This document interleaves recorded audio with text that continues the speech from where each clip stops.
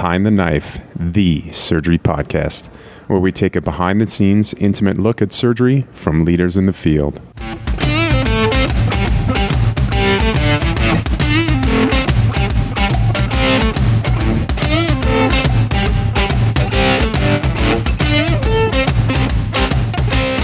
Welcome to another episode of Behind the Knife. Today we have a very special episode on the history of surgery with Dr. Don Nakayama.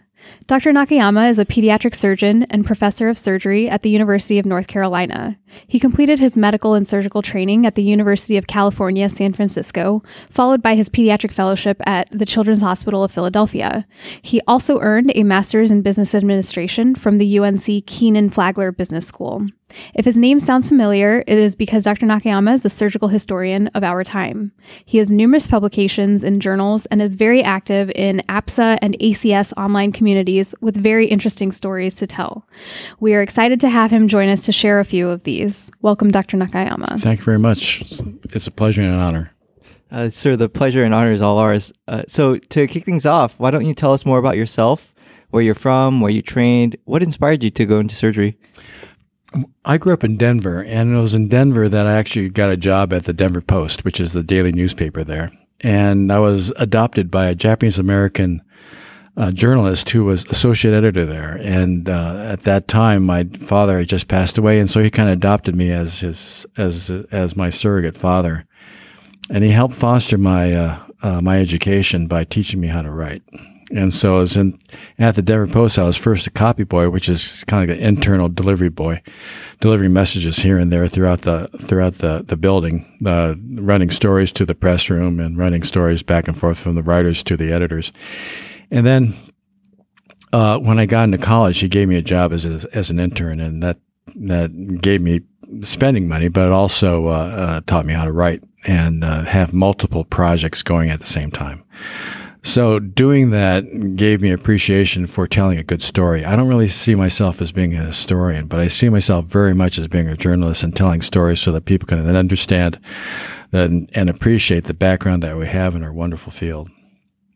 So as I continued to matriculate, I gravitated away from journalism and toward medical school, and I went to medical school at Cal, where I met Michael Harrison and Alfred DeLormer, both pediatric surgeons who had a great influence on my subsequent career. And I was inspired by their example. To me, pediatric surgery is applied embryology, and embryology is to me magical. How you start from just a fertilized ovum and come up with a complete human being. And the choreography of development is really exemplified by pediatric surgery, where we have to deal with surgical repair of anomalies where things go wrong, basically. And so we rotated on Dr. DeLormer and Harrison's service as second years, just right out of internship. But we had the responsibility of working up the patients and staffing all the cases. And that included the index cases. And I remember distinctly we had this busy evening in which we had a number of operations, and Dr. Harrison had to go get some Chinese food from the neighborhood Chinese restaurant that's right next to the University of California Hospital. And he got sick. And so what happened was he got so sick that he was throwing up in the scrub sink, and he was on the floor because he couldn't stand. And we had a child who had malrotation and volvulus. And so there I was a second year, and this child who had volvulus, and we needed an operation. And so the only thing that I could do is just ask for the knife. And I had seen enough examples of that I knew how to open. I knew how to deal with the umbilical vein. I knew how to not to damage anything going in. And I knew how to untwist the bowel. And the child had a volvulus, had a twist. And I was able to do things until Mike could recover and complete the operation. But it was that kind of incident that really cinched my decision to go into pediatric surgery, and it's been an inspiration ever since.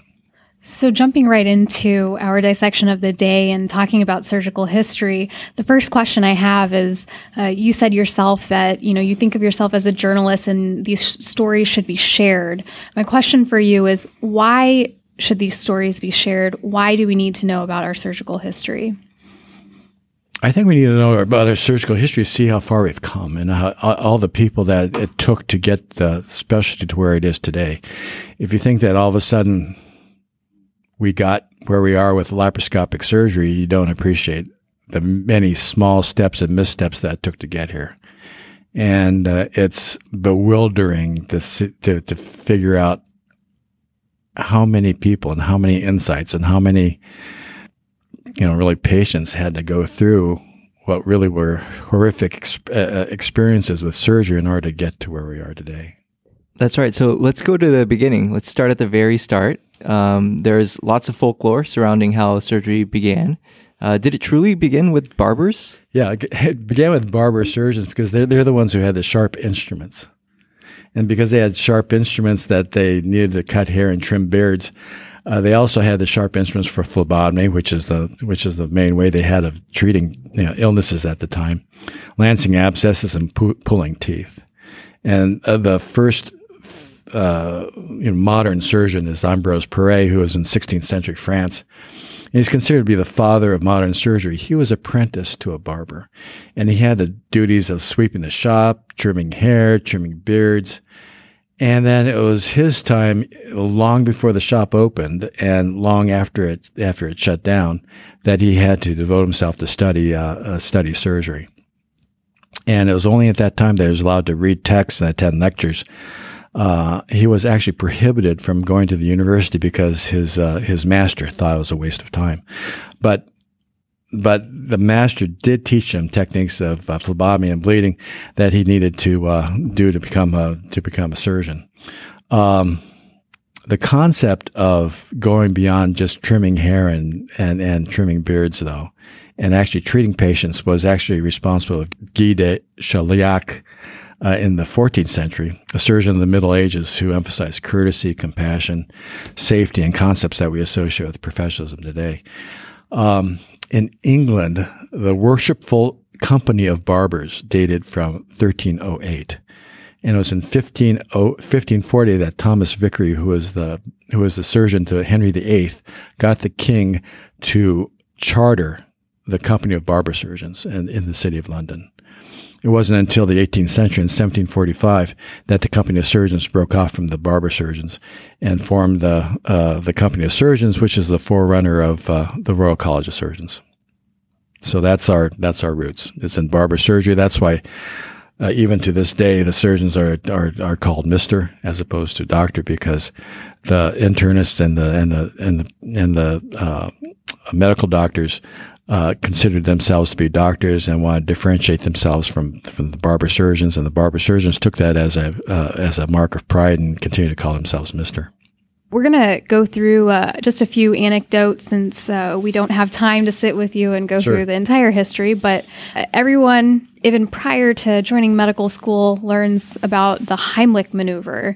And we all have some level of knowledge about it, but I don't think everyone realizes that he was a surgeon who had more contributions, including the Heimlich valve. My question for you is, where did he start and what's his story in developing that maneuver? Well, Henry Heimlich was a thoracic surgeon who really saw himself as an inventor and an innovator.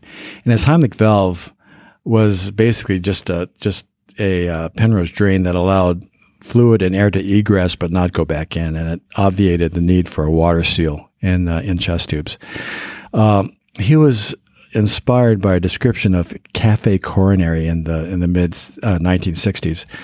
A coroner in Fort Lauderdale described patients dying of choking on food, and in the course of doing their autopsy, he found large boluses of food that's stuck in their glottis, and they choked to death. And so he called it café coronary. The name stuck, and it was such a vivid name for a commonplace malady that it was very much in the public eye that choking was a real health hazard. The coroner who coined the term invented a long forceps that he wanted people to buy and to apply. But Heimlich thought of something different. His insight was to pop the obstruction out from below. And so he tried to figure out how to do it. And so what he did was he took dogs under sedation who was still spontaneously breathing, plugged up their ET tube, and tried out a number of different maneuvers. And the one that worked was pushing from below, because compressing the chest just didn't work. It just pushed the diaphragm down. And he finally figured out that pushing the diaphragm up from below was the way to do it. His hypothesis worked, okay? And rather than publish it in a peer-reviewed journal, he decided to publish it in a commercial medical journal instead. That's kind of like going out on the blogs today. But he went public with it long before he could get it out in an established journal, and he got it out there in an ER journal that had a lot of ads in it. But it didn't matter to him, because once it was out, then he got a medical writer to write a story about it, and the medical writer actually got into the New York Times Magazine as a lead article, and he hit a jackpot there. Then less than a month later, someone did the Heimlich maneuver on someone who was choking on something in Seattle, and the Seattle newspaper picked it up, and then it's history. And so that's Henry Heimlich's story. The epilogue to that is that he finally got to use for the first time, his maneuver himself when he was in a nursing home, and one of his fellow residents was choking on something, and he got to use his Heimlich maneuver finally, just before he died. Yeah, it makes me really glad that we don't have to revert to Heimlich forceps when that happens. Just use the maneuver. Correct. So it saved hundreds of thousands of lives. There's no question about it. Absolutely. So switching gears, a little bit more sobering, but we've lost quite a few stalwarts in our field recently. Dr. Basil Pruitt was one of our earlier guests, and he passed away in March. We all know he pioneered burn research and trained numerous leaders in trauma and acute care surgery. What has been his greatest impact? Basil was a real friend of mine because he helped so much with the surgical history group of the American College of Surgeons. He could be counted on for great leadership. All the first programs of the surgical history group at the clinical congresses of the American College of Surgeons were due to his leadership, and he'll be sorely missed. Basil was a military surgeon's military surgeon, let me tell you, because he was commander and director of the busiest evacuation hospital in Vietnam during the height of the conflict in 1967 and 1968. He went from there to be the director of the U.S. Army Institute of Surgical Research for the next almost 3 decades. At a festschrift held by the University of Texas San Antonio, Ronnie Stewart, who's chair of surgery there, listed 25 separate clinical and scientific accomplishments that he was responsible for during his time as director.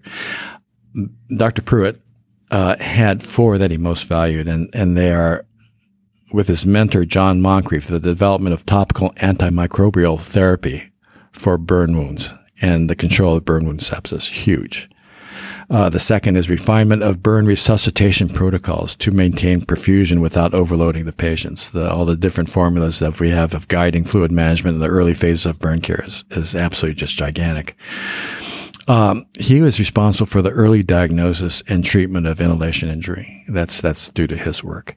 And the final one is the definition of hypermetabolic responses in response to burns. And so all those are gigantic accomplishments that really put him in the first rank of clinical scientists. Probably his biggest impact is the next generation of academic surgeons that he trained. That include Jerry Shuck, William Crary, Joseph Moreland, Douglas Wilmore, Jim O'Neill, and William Chaffee.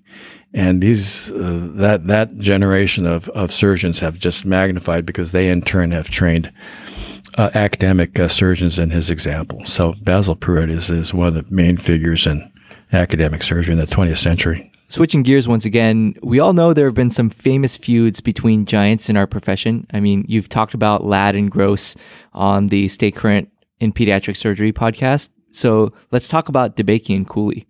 It's a feud that was so well known that it's the cover story of New York Times. What happened between them? It was also a cover story for Life magazine, which at the time was the biggest news magazine of the country. It is probably the most famous 20th century professional feud. In the 1950s, DeBakey and Cooley were partners in Baylor College of Medicine and Methodist Hospital. And their work were developing heart and aortic operations that were groundbreaking at the time. Okay, the medical profession is full of feuds, but the one between Michael DeBakey and Denton Cooley is the most famous. In the 1950s, they were actually partners at the Baylor College of Medicine and the Methodist Hospital, and they were developing heart and aortic surgeries that were groundbreaking at the time, but are now basic. Okay, they're still doing these operations.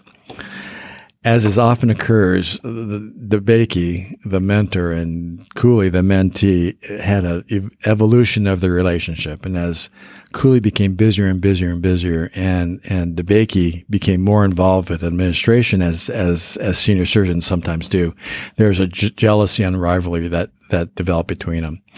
And to the point where in 1960, Cooley moved about 600 yards down the street to St. Luke's Hospital, where he established the Texas Heart Institute.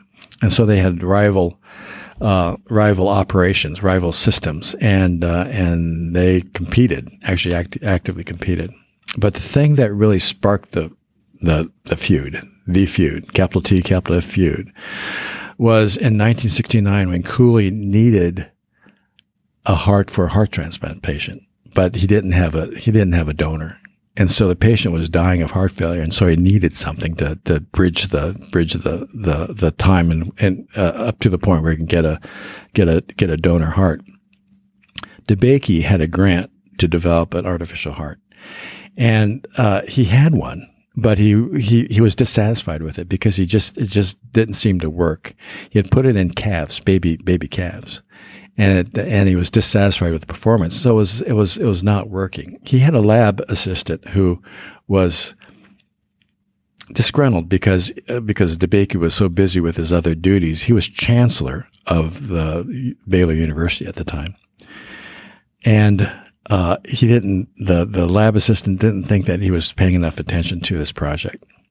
Cooley knew that they had this prototype of a heart assist device or artificial heart. He had this patient who needed one, so he got the lab assistant to bring it over to St. Luke's, and he implanted the thing into his patient. Okay, violating all ethics. Okay, including theft. So what happened was, DeBakey was out of town. He didn't know anything about it, and he found out about it when colleagues at the National Heart Institute told him about it, and he was embarrassed because he didn't know anything about it. And he was horrified that Cooley would break a whole list of confidences and ethical rules. He flew back to Baylor and immediately started an investigation. And he said that Cooley's use of the artificial heart broke all the federal rules, and it jeopardized Baylor's grants, of which there were millions and millions of dollars at risk. There was actually litigation, but DeBakey decided not to testify against Cooley because he didn't want to go to that length. But the rift was so deep that they didn't speak to each other for decades. The feud continued until DeBakey was 99 and Cooley was 87, and the Denton Cooley Cardiovascular Surgical Society awarded a Lifetime Achievement Award and a medal to DeBakey, which he accepted. And so that was the final rapprochement, the denouement of their relationship. They weren't friends, but at least they were speaking with each other. And they were photographed in the same room together. So that's how that story happened. It's always nice when the story has a happy ending like that. It's tough to take that kind of dispute to the grave. And I think that all too often, just goes to show you how human we all are. Mm-hmm. Definitely. So you're a pediatric surgeon, and we'd be remiss not to talk about something in pediatric surgery. So one of the interesting stories is that our current non-operative management of trauma patients with solid organ injury actually stemmed from management in children at the Toronto 6 Children's Hospital. Can you tell us a little bit more about how that developed and how that has impacted general surgery as a whole? Yeah, non-operative management of the spleen was revolutionary at the time that it was espoused in the 1960s. Up until that point, the surgical dogma was if the spleen was injured even a little bit, even if it wasn't bleeding, the risk of bleeding was such that you just removed it.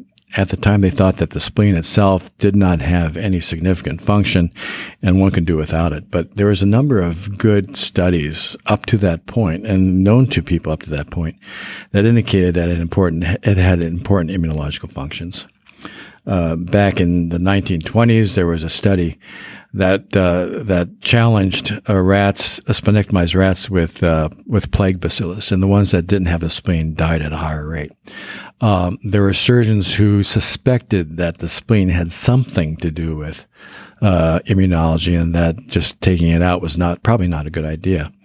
A review by King and Shoemaker in Indiana really cinched it, because they saw that children, particularly infants with hematological diseases who had splenectomy, were at risk of overwhelming post-splenectomy sepsis and had a huge mortality rate. Specifically, infants who had undergone splenectomy for hereditary spherocytosis, and that was something that they noted. So the stage was set for preserving the spleen, and every surgeon who did a laparotomy, and there were plenty of laparotomies done at that time, had the experience of having done a laparotomy for blunt or penetrating trauma, saw a spleen that had a laceration, which wasn't actively bleeding. And the first paper that documented that was from the Hospital for Sick Children in Toronto by Upadhyaya and Simpson in 1968. But actually, they were drawing on experience that started long before that. Sherif Emile in Montreal brought this to my attention. It was actually started by a guy named Tim Wansbrough, who was the chief of surgery at the Hospital for Sick Children in Toronto during the 1940s and 1950s, who actually was doing it because he actually got it from someone from Montreal named Herbert Owen.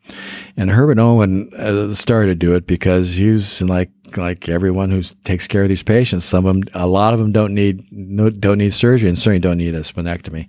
But he was dissuaded by his chief that he better knock it off or he'd be out of a job. So that's the story of the spleen. It was expanded later on to solid organ, to injuries to the liver, and was adopted by the adult surgeons for use in general. And there's been literally thousands of patients who have been spared a laparotomy for blunt injury to the spleen and liver because of the example that was set like decades ago. Absolutely. That's definitely an impact that's far-reaching. So to close out, let's finish on a note that is of interest to our surgical educators and trainees, the match. Okay. How did that all start? The match is a great story. Before the match, there were a lot more trainee positions than applicants. So each year, the hospitals rushed to secure commitments from what they thought were good medical students. And the best places like Harvard and Hopkins didn't have any problems filling their spots, but those at the tier below wanted to get the best students, and there were good places like Cornell, like Yale, solid academic programs who were in a race to get the best medical students, and so they wanted to get the medical students to commit earlier and earlier and earlier in the fourth year, then their third year, and it got so bad that they were getting students to commit during their sophomore year. And so it's a classic game theory. And so there was this rush to get the best medical students. And so with that kind of chaos, the hospital decided, okay, we can't have this. Let's restrict all hiring until the senior year. But what that did was just compress all that in the first couple months of the senior year. And so it's still chaotic. It's kind of like what the old scramble was, where you just were calling people and they said, you've got to commit now or else you may not have a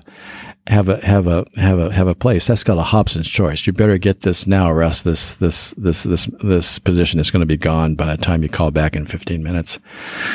So I decided on matching preferences, okay, which is the kind of the rudimentary of the current match system. And the students would rank their preferences 1, 2, 3, 4, 5. And the hospitals would rank their preferences into a top group, a 1 group, which is equal to the number of spots they had. A second tier equal to twice the number of spots they had. A third tier composed of all the people that they thought would be okay. And a fourth tier that would be only if if there are spots remaining after 1, 2, and 3 are gone.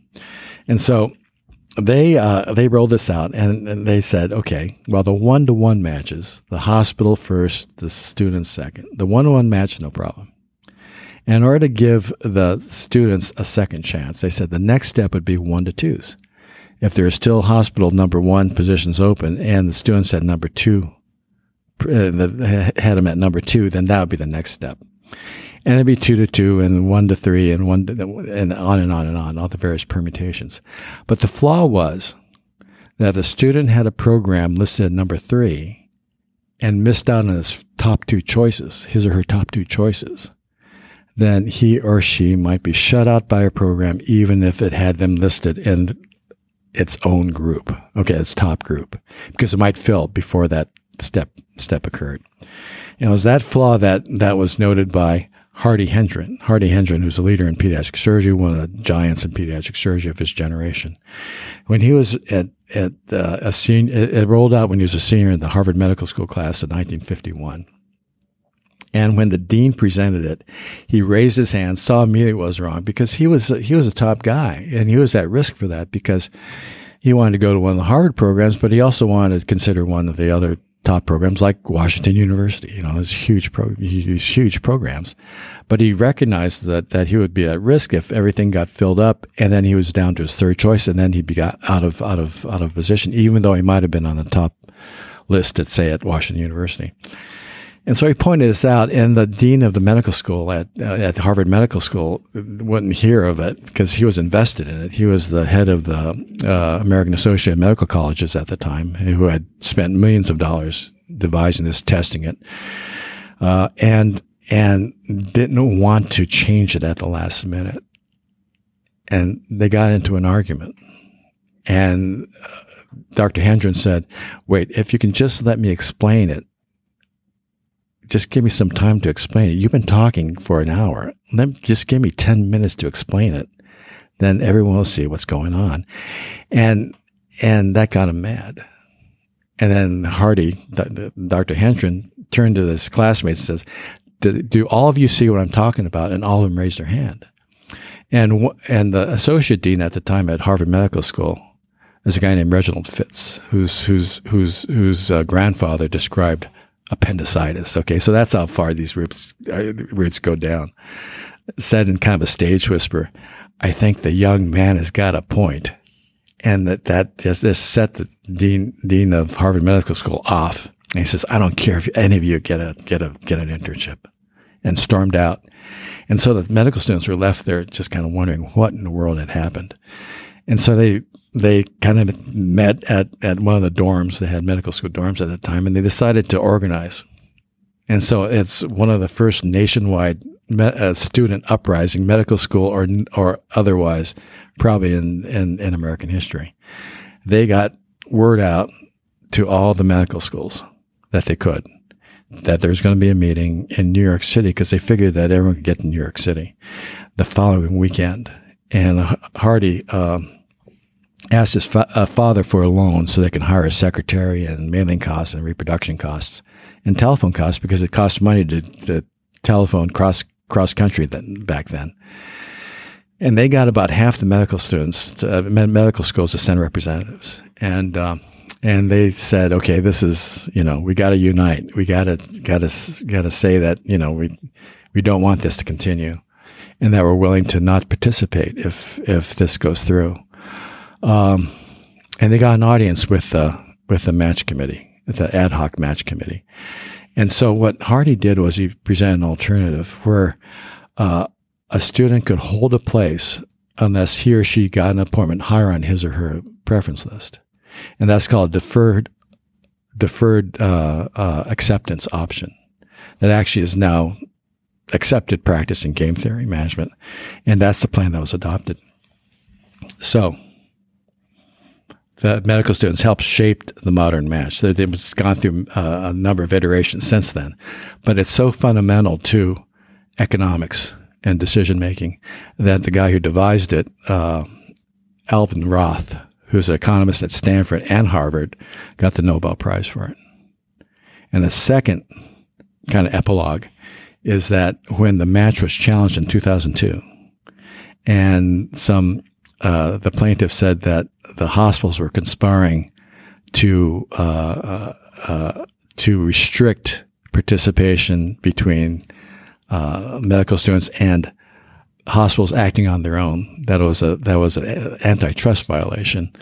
The participation of the students in devising the match originally was used as evidence that the students actually were participating and helped define the match process.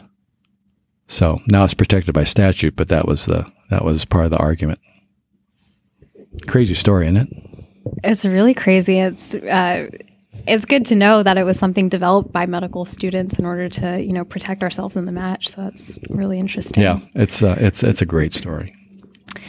So to kind of wrap up the segment, knowing all of these stories and the history, I'm curious to know what you find to be the most fascinating from our history, and then also thinking about the future of our profession.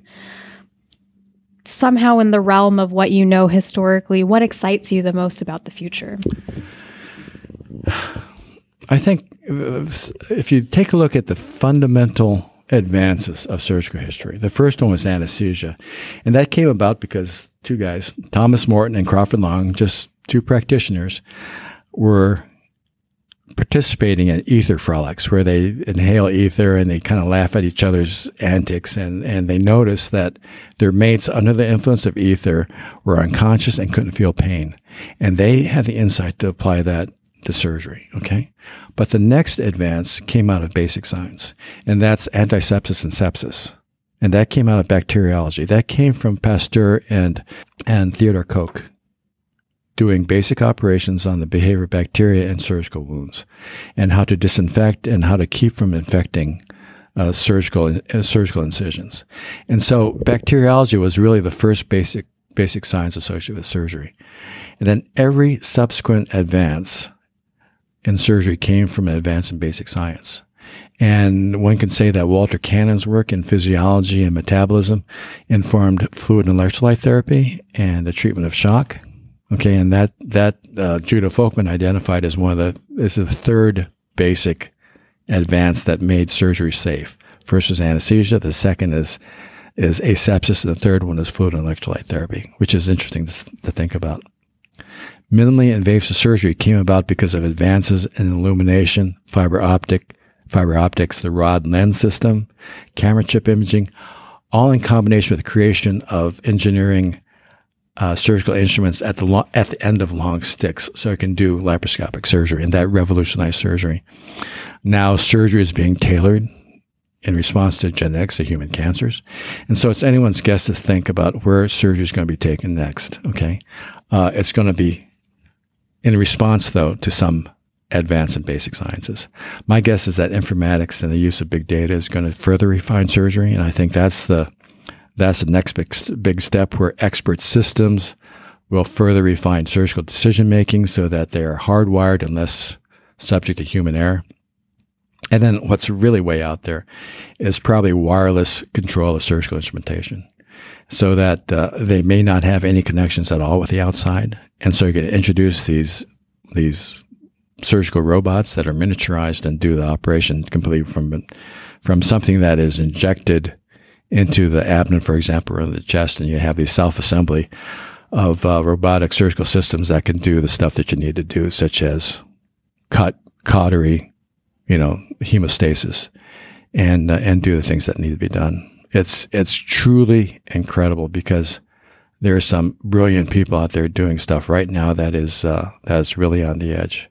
My favorite is robotic colonoscopy, where a colleague of mine is, and he's telling me, so there's really no secret, is doing the reverse of capsule endoscopy, except the capsule has got legs on it and it's got surgical instruments on it, so it can, as distasteful as it can seem, crawl into the anal rectum, go up the colon, insufflate, sample what needs to be sampled, put it in a bag, cinch the bag, and be expelled for analysis, which to me is like crazy. So I'm happy that things like that are going on, but it's within the realm of possibility. And I'm sure that we are going to be shocked to see what's going to happen in the next 20 years. So for those of us who are listening to you now and want to be involved more, do you have any tips or tricks for those listeners who want to stay engaged with you? Well, I'm unbelievably accessible. It's incredible how many people have come up to me and just ask, how can I get involved in the surgical history group? And it's not that I have great insights, but I've got excitement for it, and I can help them get involved. I think the most important thing, though, is to have a healthy engagement with the surgeons that you have available, because they share that. I think that's the thing that always is fascinating about surgeons and surgery, is that they're interested in procedures and in gadgets. And once you get the step of getting to do surgery, then the rest of it's easy. Justin Randolph, one of the fathers of pediatric surgery, says that pediatric surgery isn't hard to do; it's hard to get to do. And so the thing to do is to get into a residency and learn how to do surgery, and then just go along for the ride. If you've got an inventive spirit, there's plenty of innovation going on in surgery that you can participate in. That's great. So we'll move forward into our final 5 questions now, just for our listeners to get to know you a little bit better. Okay, some more questions. So these are easier. So our first question for you, and let's remove surgical history reading. Okay. What are you reading right now for pleasure, or what is your favorite book? I'm reading The History of Bees. I think that's one of those things that, it's science fiction, and I like the inventiveness of the human mind, and it kind of gets me out of the kind of day-to-day surgery stuff, because so much of my day is spent reading stuff for this surgical history group, and my responsibilities of maintaining the blog for general surgery, the history of surgery, and for pediatric surgery. And so that kind of answers that question, I think. It's always amazing, the creativity that's out there, and we just don't connect with it. Do you have any hobbies outside of surgical history? Yeah, I'm a swimmer. I used to be a runner until I got to be too old and too fat for running. But swimming it takes the load off your joints, and it's the repetitive motion and the kind of just to me, it's clean and it's healthy. I actually have goggles that have my prescription in it, so that I can see the Band-Aids on the bottom of the pool and keep me from getting completely deadened with monotony. But I think of things while I'm swimming, and usually has to do with something like there's some insight about how to write something or some other subject I can look into. The thing about history is there's always something more. You always find something that you can think about or write about, which is fascinating. So when you operate, do you listen to music in the operating room? And if not, just our question is, what do you listen to? What could we find on your music playlist? When I operate and it's with someone who we have to concentrate, it's always classical. And I think it's soothing and it's good background music, and it holds my interest while they're doing like tying knots or something that's pretty routine. I know they can do it. If it's with a senior resident, then it's usually something more upbeat like jazz. And so my interests usually run from classical to sonatas and concertos and opera for the junior residents. And then for the senior residents, it's usually cool jazz and more upbeat music. So if you were able to have a intimate dinner with 3 legends of medicine or surgery, who would those 3 individuals be? Well, I'll tell you what, I think one of them would definitely be Coop, C. Everett Koop, because he's such a principled guy, and I'd be intimidated for sure because he's such a principled guy, but he won the respect of his opponents, even though he had opinions about political hot-button items like abortion and AIDS that were not popular at the time, but he won their respect. And I think that he'd definitely be one. I think another he wouldn't be a real conversationalist, but he'd be able to spin a good story once you got him going. Would be Halstead. Halstead was in on the beginning of so many different things because he basically invented intestinal surgery by discovering that how to do it in anastomosis. That's how fundamental the guy is. And obviously he had his handicap of being addicted to cocaine and morphine, but he'd be another. And the third one would I kind of hate to say it, but it'd be a political figure, and the political figure would be someone like Winston Churchill, who had the same thing. Like he had to hold fast to things they thought were right, even in the face of the entire country being against him. And then it was his forthrightness that allowed Britain to survive and during its darkest hour. And so it's that kind of guy. It's hard for me to be kind of reticent, and this. Well, Asian Americans are just don't sparkle at conversation. You know what I mean?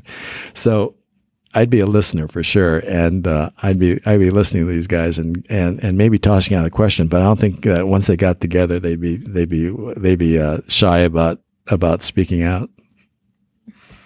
Great. And our last question. So you already said that your hobby is swimming.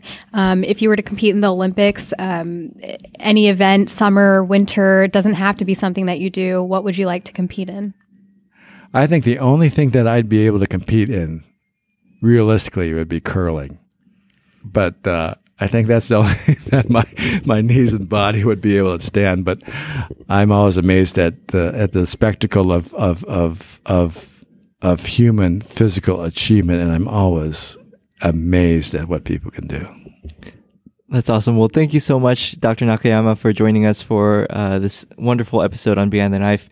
Again, if there are individuals who are out there listening, interested in being involved, please join the ACS History of Surgical community. If they're interested, they can email me. My email's all over the place. I get emails from every quarter.